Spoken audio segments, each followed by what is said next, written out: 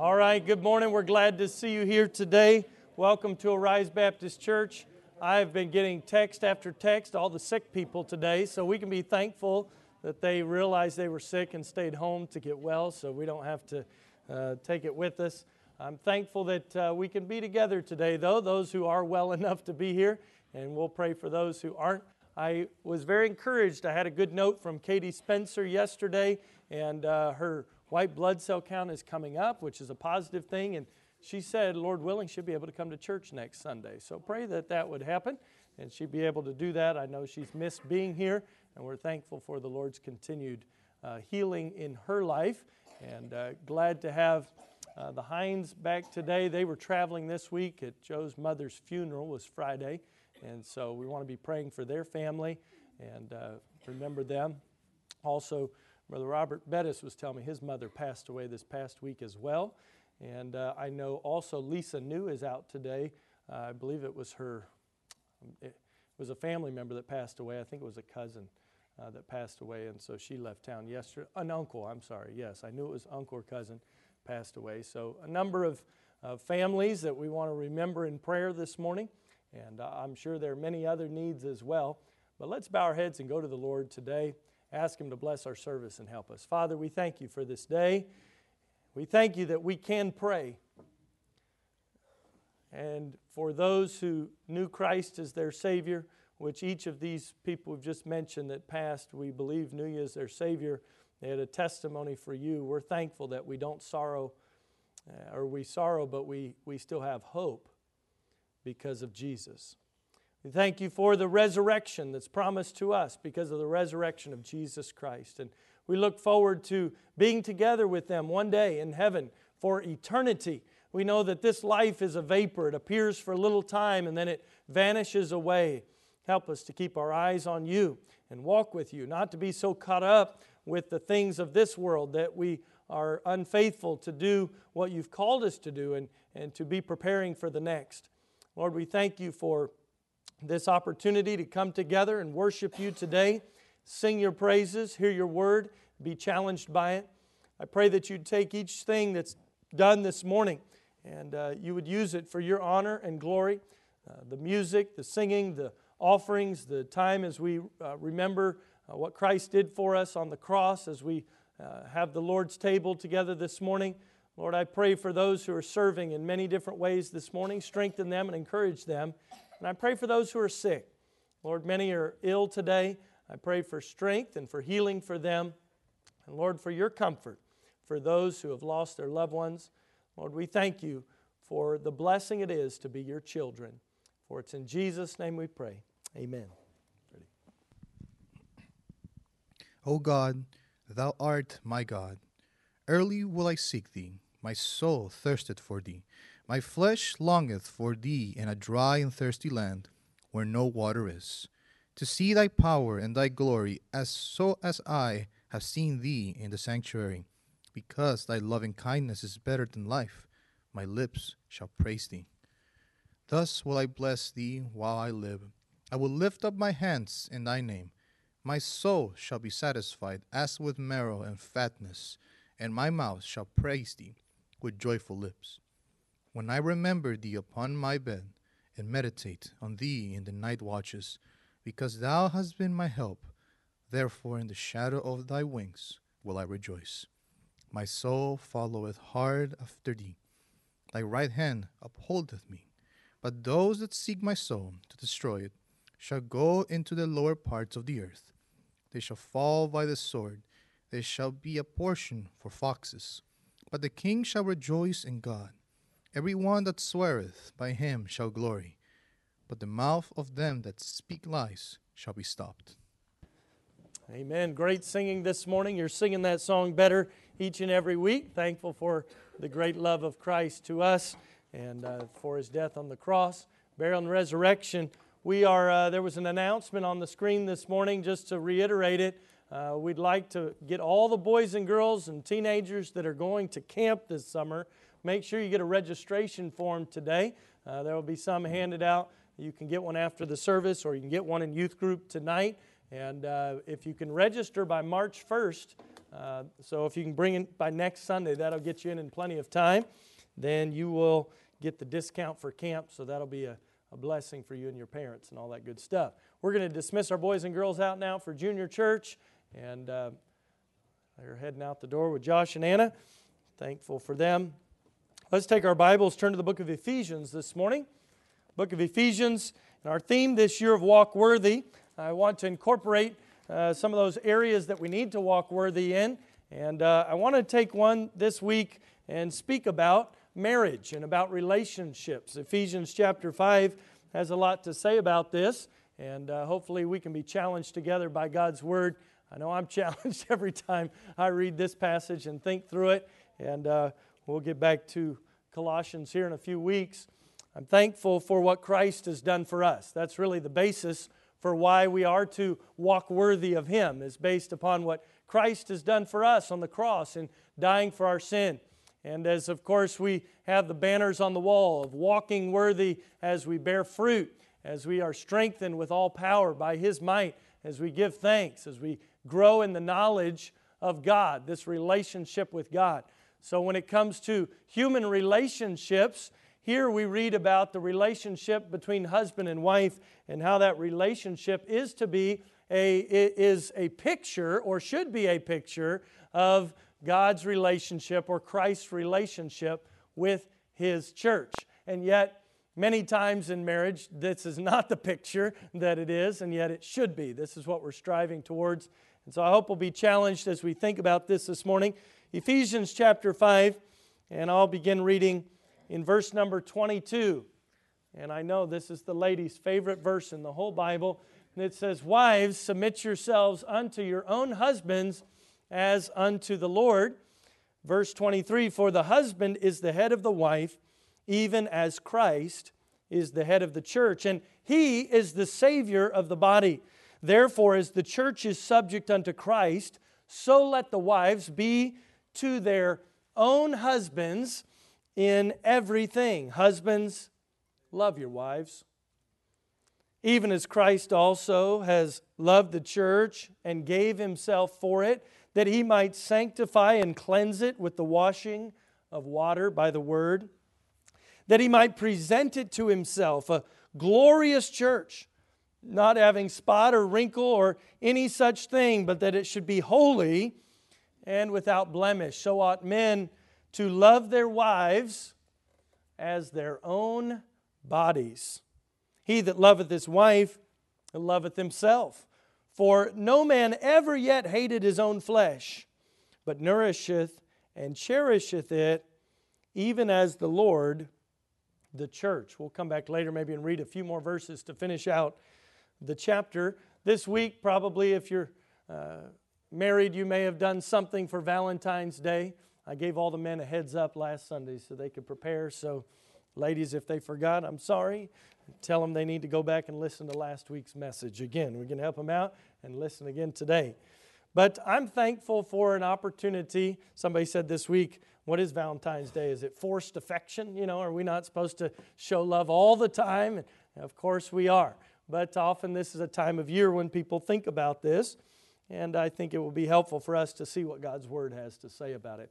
I remember when I first met my wife, we met working at summer camp together, and I was a counselor and so was she, and we met the first night of staff training. We looked over all the other heads of everybody else, and our eyes met, and we were the only two heads poking up above the crowd, and it's been that way ever since, pretty much, and the rest, as they say, is history, right? I remember the day that we got married, and we stood on the platform with all of our, bridesmaids and groomsmen and the preacher. Although you couldn't see the preacher, we covered him up pretty well. All you could hear was this voice from behind this big wall that we made, and he was back there talking, and we could see him, but nobody else could. And he made some comments about that, feeling like he was in a tall forest with trees around him and things like that. And he also made another comment, because when he was giving us our vows, when he says, "Do you, William, take this woman to be your lawfully wedded wife, to have and to hold, to love and to cherish from this day forward," and all those things, and we're saying those vows back and forth to each other, I remember feeling the weight of responsibility coming heavy on my shoulders. And I remember kind of having big eyes as I made those promises, thinking, I think I'm ready to make these promises, but am I really ready to make good on these promises? These are some really big things that I'm promising to do for the rest of her life or my life. I heard one lady say, she never thought about divorce, but she had thought about murder a few times. And that's not appropriate either, we understand. But I remember that special day when we made those vows to each other and feeling that heavy weight of responsibility. And it's one thing to talk about getting married. It's another thing even to get engaged, but there's something that happens there on that day when you make those vows to each other and you make those promises that now becomes very real. But even as real as it was on June the 18th, 2005, when we got married, it's become a lot more real now, almost 15 years later, because we've spent a lot more time together. We've grown a lot more together in our relationship, and we've been through a lot more things together as well. And any of you that have been in a relationship for any amount of time knows that relationships have ups and they have downs. They have good days and they have bad days. They have days when it feels like everything's great and other days when it feels like it's all over. Relationships go this way, and yet God's Word has instruction for us of how we are to live in a way that's pleasing to Him. Marriage truly is a wonderful thing. Now, we live in a culture today that in many ways is devaluing marriage. It's almost seen to be as a good thing to spend time with somebody and live with somebody for a long time to see if you're compatible before getting married to them. That's considered wise counsel, and yet that is clearly the wisdom of this world and not the wisdom which is from above. It's not God's wisdom. It's not God's plan. Even today, it's seen to be acceptable. If you don't like the marriage you're in, you can just get out of it and exchange it for another one. And that's seen as an okay thing. And yet, that's not what the Bible teaches either. The Bible has a lot to say about this. Why? Because marriage was not man's idea. It wasn't woman's idea either. It was God's idea. In fact, it's the very first relationship, human relationship, that God created. It starts clear back in the Garden of Eden. Marriage was around before the church was around. Marriage was around before there was government. Marriage was around before there was any other human relationship. He created two human beings, man and woman, and He made them to be husband and wife. Marriage is a wonderful thing, but I would also say marriage can be a very difficult thing. Because Satan loves to take God's very best things and tear them down. Church should be a wonderful thing, right? Church should be a blessed place to come, and yet for many people, church is not a wonderful thing at all. I talk to people, well, I won't ever go to church. I'd rather watch church on TV because I don't want to have to put myself through those things at church anymore. Why is that? Is it because church is bad? No, it's because people and their sin have taken good things and messed them up. Same thing happens in marriage. If you're here this morning, you have a great marriage, it's only by the grace of God. We can't go out of here patting ourselves on the back and say, well, look at me, I'm just a great husband. Just look over at your wife, she'll remind you that you have some growth to do, okay? Ladies, of course, the same thing. They can't go out and say, well, look at me, I've got it all together, I'm perfect. No, we know we're not. Somebody said there's no such thing as a perfect church, and if there was, if you were to join it, it would no longer be perfect anymore, right? No such thing as a perfect marriage. Why? Because it's made up of two fallen people. Sin messes it up. Sin is breaking God's law. And it messes up that relationship between a husband and a wife. And yet, God has very high ideals for a marriage. He says it should represent the relationship between Christ and His church. He even says that men are the head like Christ is the head of the church. Now, I'm thankful that God says that, but that means that men, we're supposed to be acting like Jesus in our marriage. Say, wow, that's a pretty high standard. Yes, it's the highest standard that you could have. There's a lot to challenge our thinking this morning, and I hope that whether this is the first time you've ever heard a message from Ephesians 5 or you've heard lots and lots, too many to count, that you'll reevaluate your life according to the Word of God and say, God, this morning, help me to line myself up with your Word. Not to try to make excuses for where I'm at, not to try to ask questions and say, well, I'm not willing to do what God wants me to do. No, I'm willing to do what God wants me to do. And I know there are other people here this morning, like my boys, for example, they're not married. Others of you this morning maybe have been married and aren't currently. Others would really like to get married, but you're not at this point. Listen to God's Word this morning and let it challenge you as well. This isn't just for the married people this morning. This is for everybody because it's the Word of God. And God's Word can teach and instruct and help you as well this morning. Because ultimately, and you'll see this by the end, I hope, this all comes back to our relationship with God. A good marriage is only as good as our relationship with God. And we'll see that this morning. But it begins, we read verse 22, it says, wives, submit yourselves unto your own husbands. That is a biblical idea, that a wife should submit to her husband. Not a popular idea in our culture today, but it is the biblical order of things. And ladies, hang on, because I think by the time we get to the end of the message this morning, you'll see why it's very beneficial for you to be submissive to your husband. In fact, it's a blessing that God has given you to be able to do that. So wives are to submit. Ladies must be looking for a husband that they can submit to as unto the Lord. If you're not married, you should only find a husband that you could submit to as unto the Lord. Don't find a husband that you have to be the spiritual leader for him. Make sure he's the spiritual leader for you, because according to God's Word, you have to submit to him as unto the Lord. So if you're going to do that, make sure you can find a husband that's worthy of submitting to as unto the Lord. But ladies, if you already have a husband, guess what? You can't return him on Amazon, for free, even though you'd like to. Send out, get that packing slip. They'll put it in the mail. You just put them in a box, slap that sticker on front, and the UPS man will take all your problems away. No, it doesn't work like that.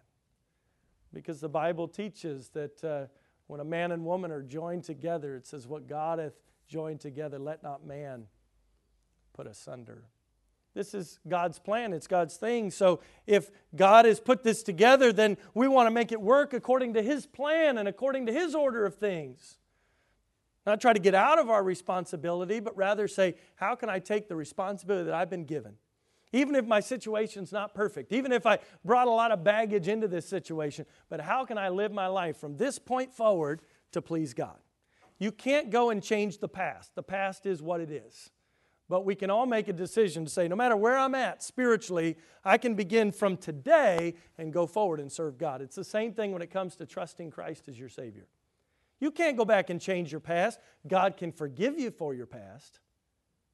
But don't allow your past to keep you from serving God in the future. Say, God, today I'm going to begin right here, right now, and I'm going to be faithful to you. Okay, so this message this morning, not picking on anybody. If you feel picked on, it's not my intention. But it is my intention to challenge you with God's Word this morning so that you would say, you know what, whatever's in the past, it is. But I'm going to commit to serve God faithfully from here forward. I know these are personal things. These touch on very intimate things in our hearts and our lives. But God's Word wants to challenge us about that. Wives are to submit. This is something that they are doing as unto the Lord. Now, when we read about submission in Scripture, biblical submission, this is always a choice made in complete freedom. Just like in salvation, when we submit ourselves to the Word of God and to the work of Christ in our lives, this is a choice made of free will. In other words, men, that doesn't mean you get to put your wife in a headlock and force her to submit. No, it's not putting her in a submission hold. Yeah, No, this is not wrestling, okay? This is marriage. Sometimes it looks more like wrestling than marriage. But submission is something that ought to be the wife choosing to do it out of her own free will with the desire to please the Lord. God doesn't want your mindless submission or joyless compliance. God wants us to fully trust in Him and agree with Him. When God works in your heart and He convicts you of sin, it's not God trying to force you to do something. It's God trying to lovingly lead you into an obedient relationship with Him. And it's not because God wants to harm you. It's because He wants to help you.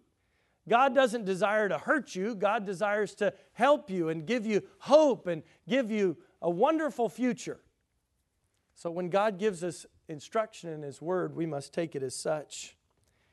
And men, as your wife is submitting to you, remember, you're not really the king.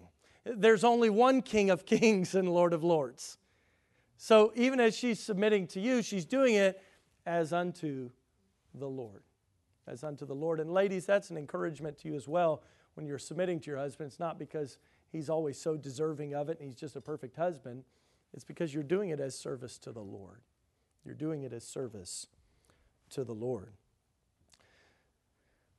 All right. I got the portion about the ladies out of the way here, so now we can just really hammer the men.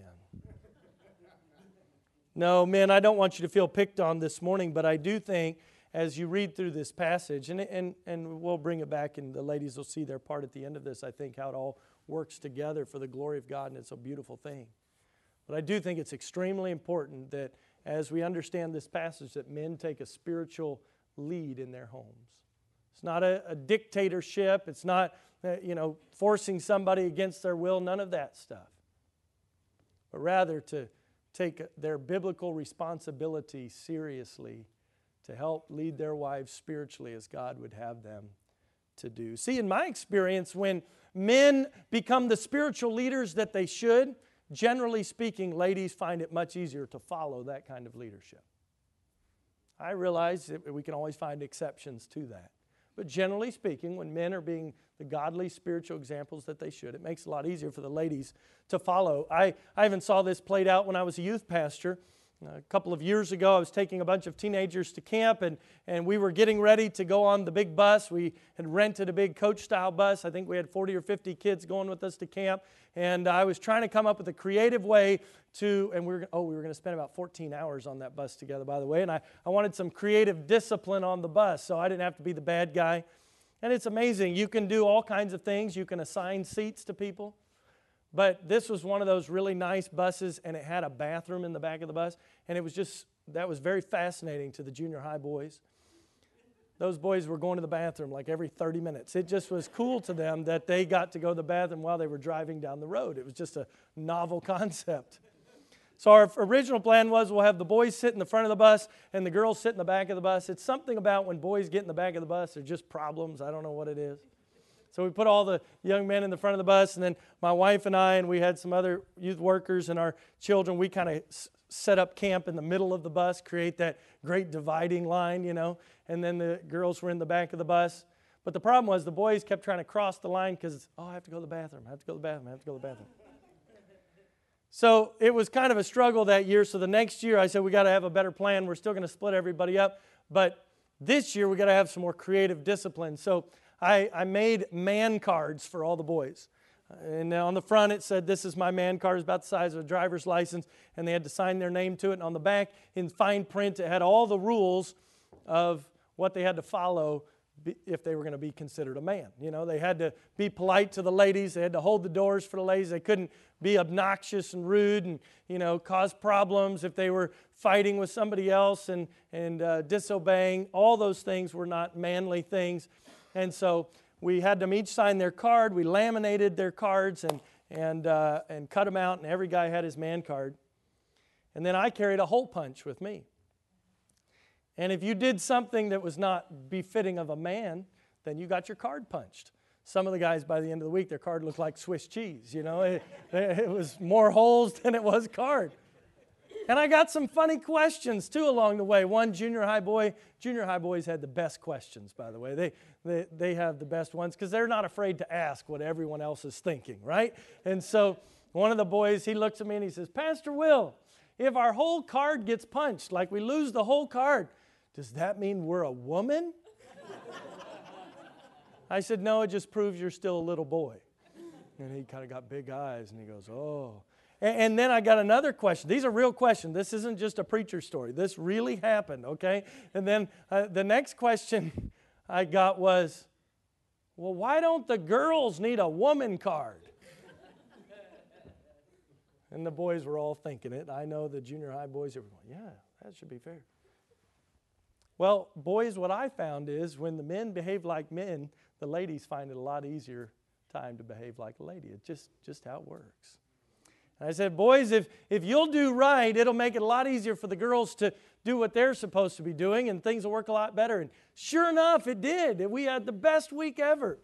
Some of the boys did, in fact, get their whole card punched and lost and proved they still were boys and not men.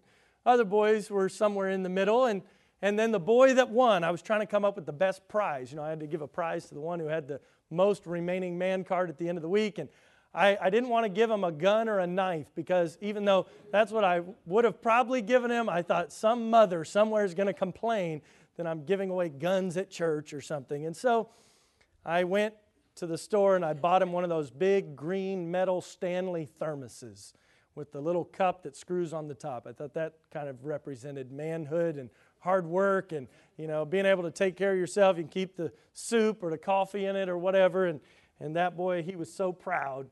Over the next long time at church, he'd bring that Stanley thermos with him every Sunday. He had his Bible in one hand, his Stanley thermos in the other, and he'd carry that to church with him, and he'd sip he usually had water in there or coffee or something, and he was so proud to show how manly he was with his Stanley thermos. But I did find that principle to generally hold true, that when the men do what they're supposed to do, it makes it a lot easier for the ladies to do what they need to do. And here in this passage in Ephesians 5, there is a lot of instruction directed towards the men. And this is not picking on you men. This is just an opportunity for you to prove your manhood and that you're not a little boy this morning, okay? So let's see what the Bible says for the men to do. He says that in verse 23, for the husband is the head of the wife, even as Christ is the head of the church, and he is the Savior of the body. Therefore, as the church is subject unto Christ, so let the wives be to their own husbands in everything. So as the wife is submitting to the husband men, we need to be looking for a wife that we can lead spiritually, right? If she's not able to submit to you spiritually because you're not a spiritual leader, that's a problem. But if you're trying to be a spiritual leader and you've not married somebody yet, make sure you can find someone who will follow you spiritually, right? That's a good thing to put down on your top 10 list of things I'm looking for in a wife. If you're a young man that wants to please God, number one should be that she wants to please God as well. That's far more important than anything else. And men that have a wife, we need to lead them spiritually. We must point our wives towards Christ. Just like Christ is the head of the church and He is the Savior of the body, so we as men have the responsibility to lead, to love, and to point our wives towards Jesus Christ. Notice the purpose that He gives. Verse 25, start there again. Husbands, love your wives even as Christ also loved the church and gave Himself for it. He gives us in those last few words, gave Himself for it, an idea of what He's talking about when He says to love your wife. Because sometimes as men, we tend to draw a really small box around that word love. And we say, well, I'm loving. I haven't done anything too bad lately. I at least come home. I work hard. I put money in the bank. I'm not wasting it all. And yet the Bible actually has a very big definition, and He helps us to understand it better of what this love is supposed to look like. The first thing He says here is that Christ gave Himself for the church. This love is a sacrificial love, willing to give itself for somebody else, even realizing that you might not get anything in return. That's the kind of love Christ showed for His church, wasn't it? Christ died for all mankind. All have sinned and come short of the glory of God. He knew when He died for all mankind, all men, women, boys, and girls, that not all people would trust in Him. And yet He still loved them enough to die in their place. That's incredible love, isn't it? That God would show to us, that He would die for those who would still reject Him. That's love. And this is the same kind of love that it says a man should have for his wife. This is a sacrificial love, willing to give ourselves for our wives. But he continues on in verse number 26 and really expands upon this idea of giving ourselves for our wives when he says that He might sanctify and cleanse it with the washing of the water by the word, that He might present it to Himself a glorious church, not having spot or wrinkle or any such thing, but that it should be holy and without blemish. I think this answers the question, why should I love my wife, right? Why should I love her? Why should I give myself for her? Why should I sacrifice on her behalf? That seems like a really big thing to do, and I'm sure there's some man this morning going, you don't know, Pastor, what a trial it is for me to do that. Okay, well, here's why. Here's why God wants us to do these things. He lists out for us, I see, at least 5 different things right here in this passage that He tells us to do. He gives us the reason, verse 26, that He might sanctify it. The first is for the purpose of sanctification. What does it mean to sanctify something? Well, it means to be set apart. And it means to be set apart for a special purpose. In your house, after you go home and eat lunch today, hopefully you will take some time to sanctify your dishes, right? You're going to clean them up. That's cleansing. That's the next thing. But then you're going to set them apart. You're going to put them in a special place. You're not going to take those dishes after they've been washed and put them on the floor. You're not going to let the dog come and lick the dish and then say, well, that's good. We'll set that aside and we'll use it next time to eat. No, you're going to wash it. You're going to sanctify it. You're going to set it apart.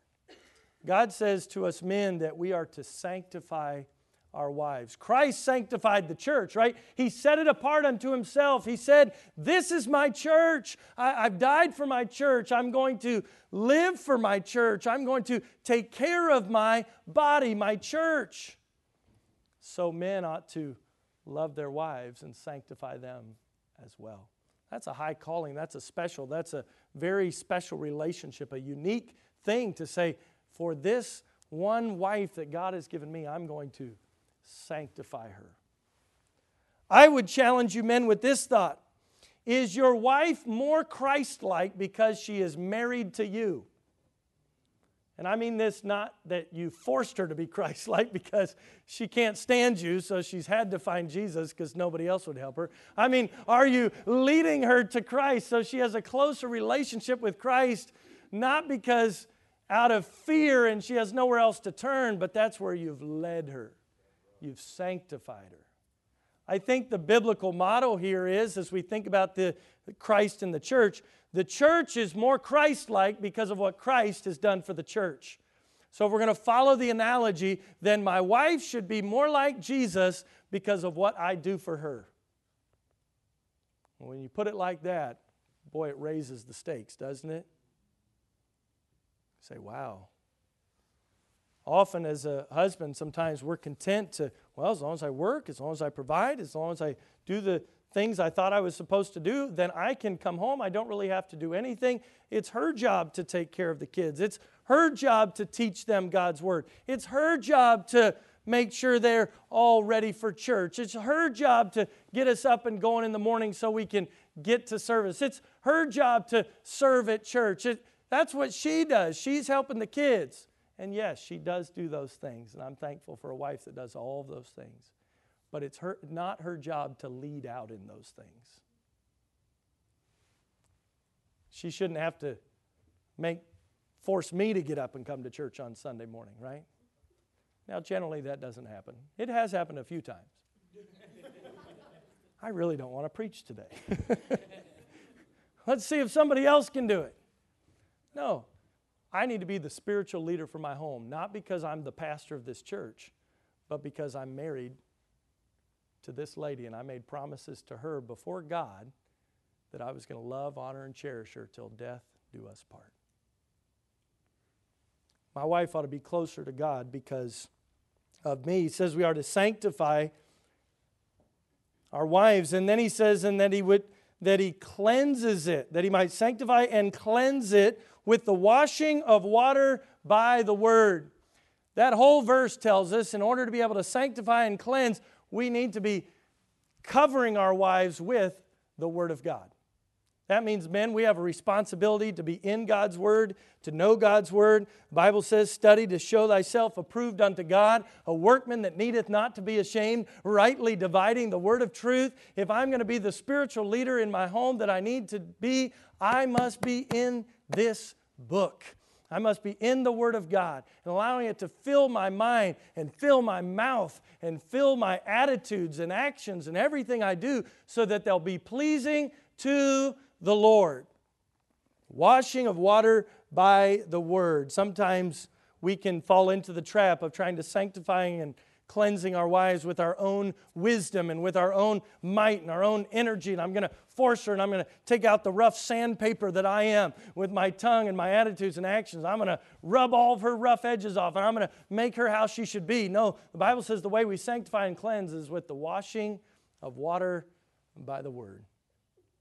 Let the word of Christ dwell in you richly, it says in Ephesians, speaking to yourselves in psalms and hymns and spiritual songs, singing and making melody in your heart to the Lord. I think the word of God should dwell richly in our homes and in our marriages. It means, men, I think we have a responsibility to lead our wife to church, to lead our family in devotions at home, to take God's word and open it up. Now, I know sometimes schedules are difficult. You're here, there, everywhere. Things are going on. Figure out a time and make it work. You can do it. We always find time to do the things that we want to do. And this is a vital thing in our life, that we be the spiritual leaders. And we do that, first of all, by sanctifying and then cleansing our wife spiritually to help her draw closer to Christ. Notice then he continues on in verse 27. He says he's doing this that he might present it. He's doing this work in his church for the purpose of presenting it to himself holy, right? Without spot or blemish or any such thing. Am I, the way I treat my wife, what I say to her, how I lead God's word in my home, am I helping her to become more holy? Or am I expecting holiness out of her while I don't expect the same thing for me? I am to be helping my wife to grow in her holiness. And verse 28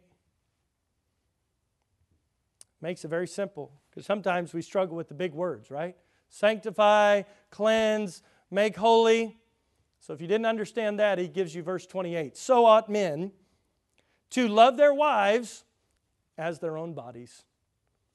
I've never met a man who, when he was hungry, didn't go and get himself some food.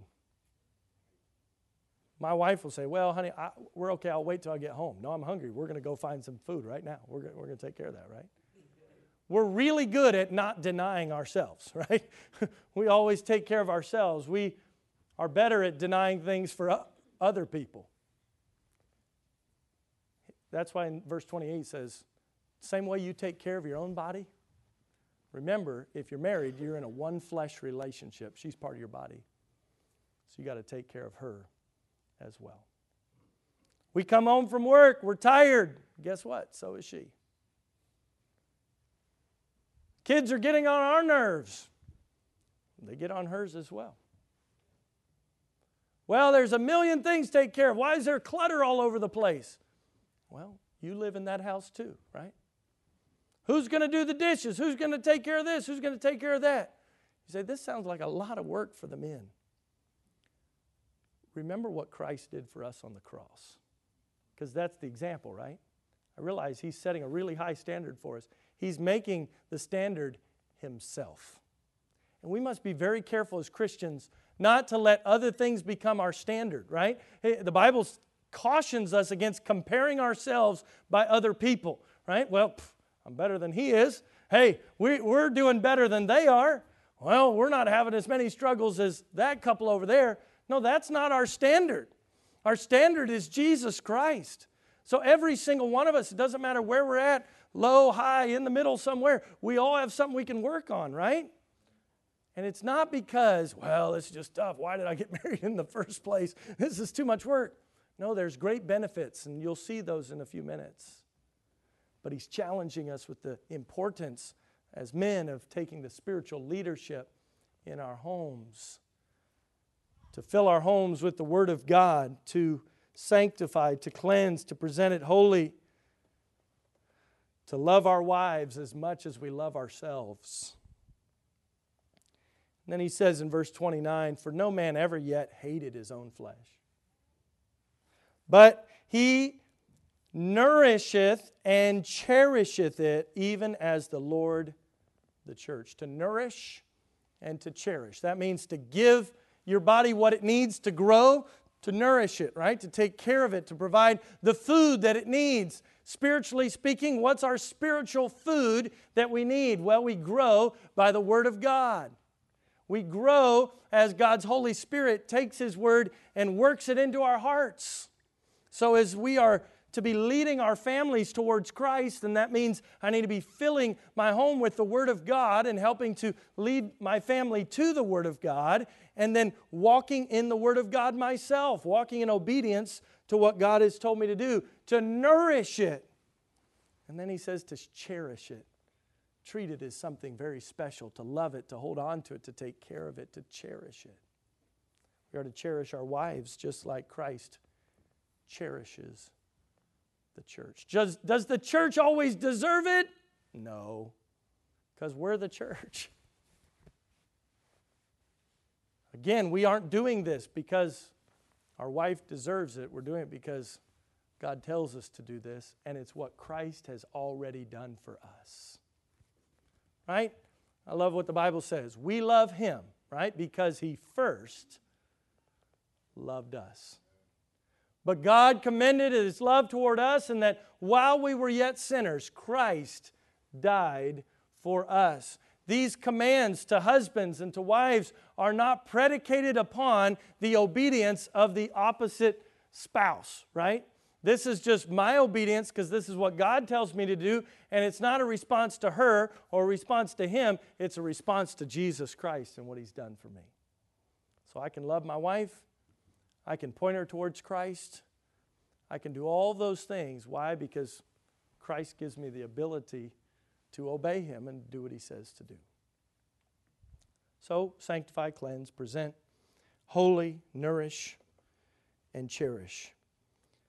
Another passage I'd like you to turn over to, just one verse and look at, that I think helps us to understand this idea a little better, is 1 Peter 3, verse 7. It says, likewise, ye husbands, dwell with them, it's talking about your wife, according to knowledge, giving honor unto the wife as unto the weaker vessel, and as being heirs together of the grace of life, that your prayers be not hindered.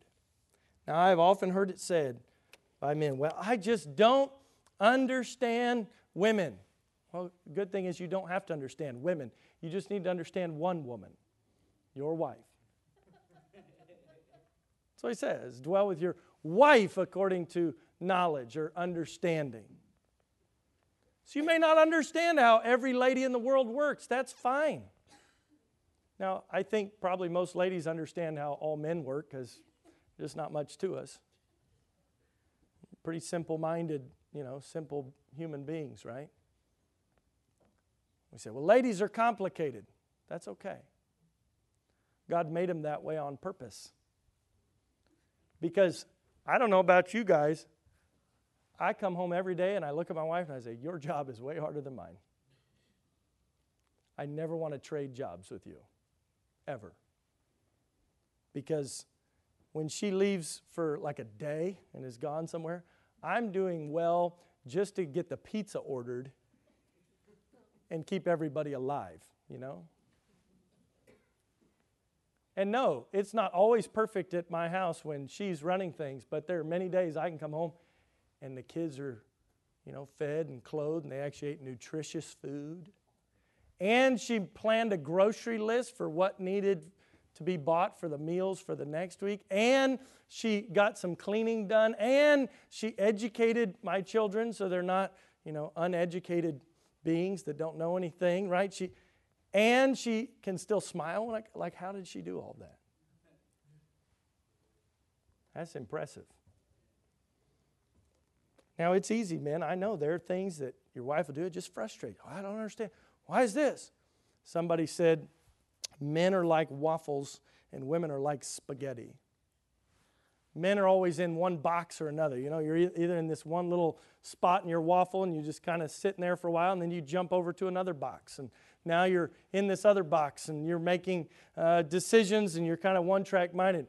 Ladies, it's like spaghetti. It all runs together, right?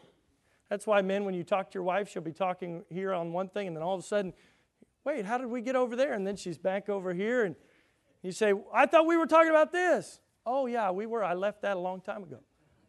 Keep up.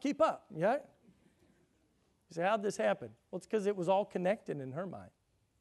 And in fact, sometimes Shandy, we're not the biggest experts in this marriage thing. This is only 15 for us, and hopefully we have many, many more as God allows until the Lord comes back or until one of us dies. Hopefully that's a long, long time in the future. But there are times now when I'll say, okay, let's trace this line and see how we got over here. And she'll help me, and I'll say, oh, okay, I see I thought it was a giant leap of logic, because, see, I had to move to another box. For her, she's good, no, it's all connected. That's okay. That's okay. We were figuring it out this week. This is our 18th Valentine's Day that we've been kind of a thing, 15 of those married and 3 before we got married. So I said, our love is now finally old enough to vote. So I guess that means that's why I'm preaching on it this morning. I finally, after 18 years, I have something to say about it, okay? No, I still don't have very much to say, but God has a lot to say about it. He says here, men, that we are to dwell with our wives according to knowledge. That means I need to know her. I need to understand her. I need to ask questions about what she's doing and understand how she's thinking. I want to understand her burdens and her fears and her hopes and her dreams and her desires and the things that are going on inside of her mind. I want to understand her. Why? Because God says I should, but also because He says we are to give honor unto the wife as unto the weaker vessel. This isn't saying she's weak. What it's saying is we treat her with special care, just like you would something that is easily broken. I've met some ladies like that I think their husbands didn't treat them with care. And they have some brokenness in them because of that. Men, your wife is a precious thing. Cherish her and love her and honor her. But why do we do this? Well, because we're heirs together of the grace of life. We're together. Oh, and by the way, he tags on the last bit of 1 Peter 3:7. Just in case that wasn't motivation enough for you men, he says, that your prayers be not hindered. Wow. So if I'm not living in an understanding way with my wife and learning to understand how she thinks and acts and why she does what she does and helping her and giving honor to her as I should, cherishing her, nourishing her, taking care of her, God says that my prayers will be hindered? Yeah. That kind of rubber meets the road stuff there, isn't it? My prayers will not be hindered. So this is important. This is important. Here's the wonderful thing.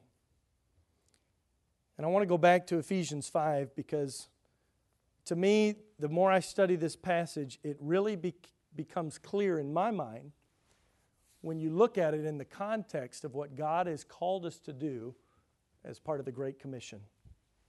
The Great Commission, we know, is to go and make disciples, right? To evangelize the lost and to disciple them. They grow in the knowledge of Jesus Christ, teaching them to observe all things whatsoever I've commanded unto you.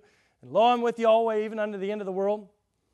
Jesus sent out His disciples and sends us out into this world to make disciples, right? We talk a lot about discipleship and making disciples at our church, and that's an important thing because God says it's an important thing. I really think when you look at Ephesians 5 through that lens, that's exactly what we see. We see discipleship taking place or should be taking place. What did Christ do for His church? He died for it. He sacrificed for it. The gospel. Then He has the purpose to sanctify it, to cleanse it, to help it become like Him. Men, we are to do the same things for our wives, to help them grow to be more like Jesus Christ. That's helping them to be better disciples of Jesus, to become a closer follower with Christ. So when you look at this marriage thing, this relationship that seems very complicated and it's a struggle for a lot of people. To me, when you put it in the context of helping somebody grow spiritually, like a baby Christian and growing towards spiritual maturity, to me at least, it makes a lot more sense. Oh, okay, yeah, there's going to be hard things along the way. Yeah, there's going to be disagreements and discouragements and frustrations, but here's the goal. See, if you don't know where your goal is, if you don't know where you're heading, you're never going to get there. Somebody said if you aim for nothing, you'll always hit it, right? And if the goal in marriage, just as the goal in all of the Christian life, is to become like Christ and to help others, right? To lead one, follow one, all of that, to take them in their relationship with Christ, and that you know the goal is Jesus Christ, yes, there's going to be some hard challenges along the way. There's going to be some difficulties, some ups and downs and left turns and right turns, and we're trying to figure it out. But we can always put our eyes right back on Jesus, and it gives us direction of where we're supposed to go. What does Jesus do when people mistreat Him? He forgives. What does Jesus do for those who wanted nothing to do with Him? He still loved them anyway. What does Jesus do when His disciples did follow Him for a while, but then they denied Him, like Peter? Jesus went and found them, and loved them, and encouraged them, and restored them. What does Jesus do when we're struggling? He encourages us. What does Jesus do when we don't know what to do? He gives us answers from His Word to guide and direct our lives. And to me, men, when I put marriage into that context, it becomes a little more clear. Because sometimes it is a challenge. What am I supposed to do? Where am I going? How do I deal with this? I don't even understand women. What's going on? I'm helping her to draw closer to Christ. I love her. I pray for her. I encourage her. Help her. I confess my faults when I mess up. I ask for forgiveness when I've done wrong. I forgive her. I love her even if she's not always loving back like I want her to be. God desires to sanctify your wife just like He desires to sanctify His church. Do you desire to sanctify your wife? Is she closer to Christ, a better relationship with God because you're leading her to Him? In a sense, in the Great Commission, God has put us into the restoration business, right? We're to find lost, broken sinners and tell them about Jesus, who can save them, that they can have new life in Christ. And then we're to take that person and help to restore them and to cleanse them and sanctify them and set them apart as we teach them Jesus, of who Jesus is and what His Word says, so that they can grow to be more like Christ.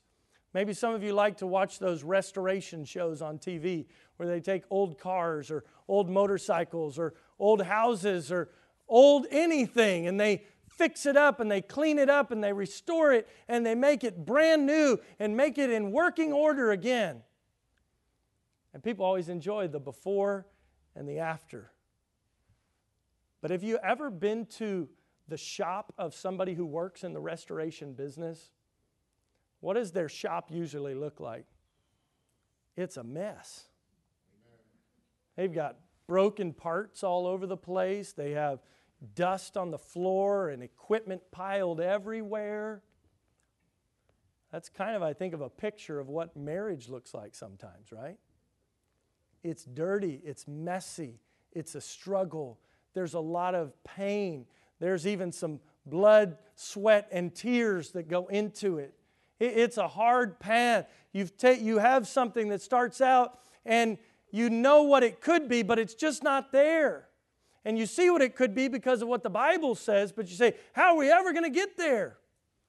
I don't know how to restore cars. If you brought an old piece of junk to my house, a year from now it would still look the same, only worse, right? I don't know how to restore old things. I've never been taught those things. And sometimes that's how we view marriage too. I just don't know what to do. I haven't been taught. That's why God has given us His Word. Because if you really cared about restoring your old motorcycle, you would go online, you'd find videos and tutorials, you would download directions, and you would talk to people who have done it before, and you would go visit other people that were restoring old motorcycles, and you would spend your time and your money and your effort. Why? Because you have the finished product in mind. You know where you're headed. Yes, it looks like junk now, and I've visited those guys. I've been to their shops. I've been in their garages, and I see it, and they pull up this tarp, and they say, yeah, there it is. You go, looks terrible. They say, oh, but look, and they'll pull up the hood. Look what I've already done. You say, still looks terrible. Well, I've changed this out. I've got this working. Look, it even turns on now. You know, finally comes to life. And you say, oh, it's still rough. They say, well, you don't understand where I found it. I pulled this out of the junkyard. You couldn't get anything out of it. You turn the key, nothing would happen. I've replaced this. I put this in, and over time, as that restoration project goes on, what happens? You start to see a few newer parts coming in, some things getting cleaned up and fixed, and all of a sudden, something's a little shinier, and something else seems to work. And little by little, it's better and better. That's the way it is in discipleship, isn't it? Many of you are involved in discipling other people. You know what I'm talking about. They get saved, and you're thankful because now they have new life in Christ. But when you get under the hood, it's still a mess, isn't it? They have life, but now they've got to be sanctified and cleansed. They've got to grow. And so you get under there and you work and you teach and you invest your time. Sometimes they bite you back. Sometimes there's some pain along the way, but you keep coming back because why? You have God's Word as your guide. You have Jesus as your goal, and that's where you're, and the Holy Spirit to help you, and that's where you're headed. Marriage ought to be no different. The only thing is, instead of the men stepping in and we know everything, we have it all figured out, and we're taking our wives, in a sense, we're both having that restoration work being done to us both at the same time.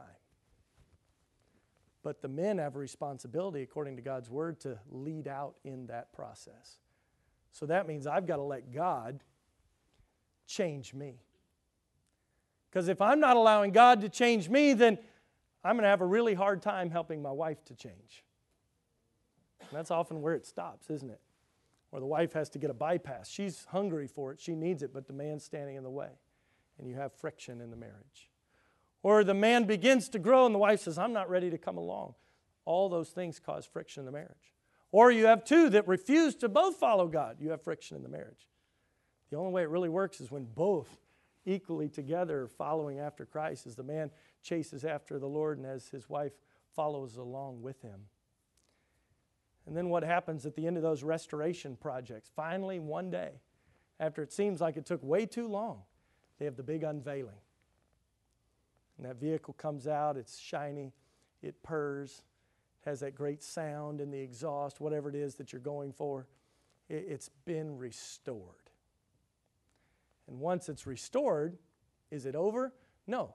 Then they still take care of it, still clean it, still change the oil, still do all those things. Why? Because now you've got to continue to maintain it.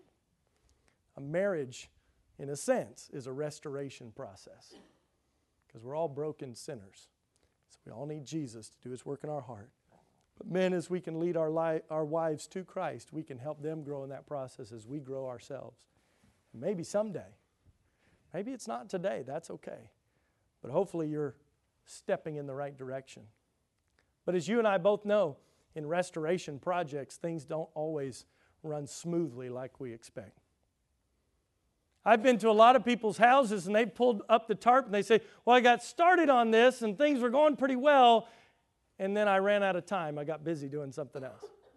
Or something else came along and I had to put it away for a while. And while it sat, it got worse. Right? The squirrel moved in and made a nest under the hood, started chewing up wires and messing up things. So now I got to start over and fix those things again. Marriage can sometimes be like that.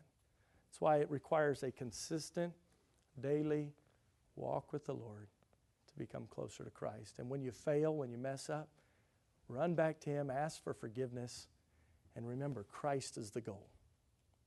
We're heading to Him. Notice, as I close, the beautiful benefits of this marriage. Verse 30 says, for we are members of His body, of His flesh, and of His bones. For this cause shall a man leave his father and mother, and shall be joined unto his wife, and they two shall be one flesh. This is a great mystery, but I speak concerning Christ and the church. Nevertheless, let every one of you in particular so love his wife, even as himself, and the wife see that she reverence her husband. Remember, ladies, I said it all come back and you'll still see your part in the end. Starts out, wives, submit to your husbands. It finishes with wives, reverence your husbands. It's kind of bookends on the end. Because again, think about this in a discipleship context, right? You have one person who's growing spiritually and helping to lead the other person who should be growing and following spiritually. But if the person who's leading isn't doing their job, the person who's following won't be able to grow with them, will they? And if the person who's leading spiritually is trying to teach and train, but the person who's following is not submitting to that spiritual encouragement and help and growth, then the person who's following, who should be submitting, the wife in this context, is not going to grow as she does. So it's both working together. Ladies, submission is not a curse. It's an opportunity to have a blessing from God. It's a blessing every week. I had fun yesterday morning. We got up early and we had a men's breakfast and we had that. Well, before that, I got to meet with Eric. Eric Dominguez and I meet every week as much as possible, and we study God's Word together. Well, I'm supposed to be the one teaching him. But guess what often happens? He asks really good questions, and I think, man, that's challenging. I need to think about that. And so I end up learning things. And guess what? He ends up learning things too. A couple of weeks ago, we were sitting there studying. He looked up at me with big eyes and he said, this is like a eureka moment for me. I never understood that particular thing from God's Word before. That makes a whole lot of sense. Yesterday, he made a very profound statement. He said, I've realized that most people in this world, when it comes to their relationship with God, they're content to be a follower and just kind of watch from a distance. But Jesus really wants us to be disciples. I thought, wow, he gets it. That's challenging. But see, Eric can only grow if I'm being, well, not only, but I've got to be faithful to help him grow, right? And then he has to be faithful to follow along and submit to that teaching so that he can grow as well, right? It's both working together. It's discipleship. Marriage, I would argue, is no different. It's the same thing. And the goal is Christ-likeness. So a marriage that is pleasing to God is a benefit for the wife. Love, protection, the encouragement of her husband, and a closer relationship to God. These should all be true in a healthy, godly marriage. It's also a benefit for the husband. honor and respect of his wife, and a closer relationship to God for himself. Because that's where they're both growing together. But I think it's also a benefit to others. Whether it's others in this church or in this community around us. Why? Because it's the opportunity for this world to see in a human relationship the glorious love for Christ that He had for His church. The glorious love of Christ for His church and the power of the gospel on display for the world to see. That when God comes into a life and changes a life, He nourishes it, He cherishes it, He sanctifies it, He sets it apart. He can take broken things and He can restore them into beautiful things. He can take dead things and make them into things full of spiritual life for His glory, for our good, and to be a blessing in this world that we live in. And He can take broken marriages and do the same thing if we'll follow His plan. And He can take your marriage maybe that hasn't even started yet, because I know some of you are in that position. And if you'll follow Him, He can use it to bring glory to Himself, to be a blessing to this world, and be an encouragement to both you and your spouse. May we honor God and walk worthy in our marriage according to what He's told us to do. And I want to pray for you this morning, and I want you to pray for me this morning. Because as I preach this, I can't stand up here and say, I got all this down. None of us can. I need your prayers. We need each other's prayers. And we need to all walk with God. And there are struggles, and there are difficulties, and there are pains, and there are hurt, right even in this room this morning. And that's why it's a beautiful thing to have a church where we can love one another, encourage one another, and point one another to Christ. Because there's going to be mistakes, there's going to be sin, there's going to be struggle, there's going to be difficulty along the way. It's not always victory every day, is it? But we've got to keep our eyes on the goal, which is Christ. Let's pray. Father, help us to keep our eyes on you. I pray for strength for the marriages that are already in existence represented in this room this morning. Pray that you'd encourage each spouse to live their lives according to your word. Lord, I pray for the marriages in this room that, or people in this room that have not been married yet, that you'd, or not currently married, but would like to be married. Lord, I pray that you'd work in their hearts and lives, that they would commit themselves to following your plan and not compromise or exchange what looks to be good for the truth of your word. Lord, I pray for those in here this morning that may be struggling in their marriages. Lord, while it may seem impossible to fix, they would begin by examining their own relationship with you. Say, God, whatever it is I need to change, help me to do right. And Lord, please work in the heart of my spouse. Help me to be the kind of partner in this marriage, whether it's the husband or the wife, that you want me to be, so that I can point my spouse towards you. Lord, help us as a church as we walk through these situations with one another, as we pray for one another, as we encourage one another, as we lift each other up when we've fallen, that we would do it because we desire to please you. In Jesus' name I pray. Amen. Let's take a moment to stand to our feet. The piano is going to play a song. If God's spoken to your heart this morning, maybe you and your wife want to come and rededicate your marriage to the Lord. Maybe you want to come and pray and confess something to God this morning. Maybe you're here this morning and say, I'm not married, or I am. That's beside the point. I need to have a personal relationship with Jesus Christ myself. I need to be saved. If that's you this morning, would you come? Take a moment, keep your heads bowed and eyes closed. People can respond in privacy before the Lord.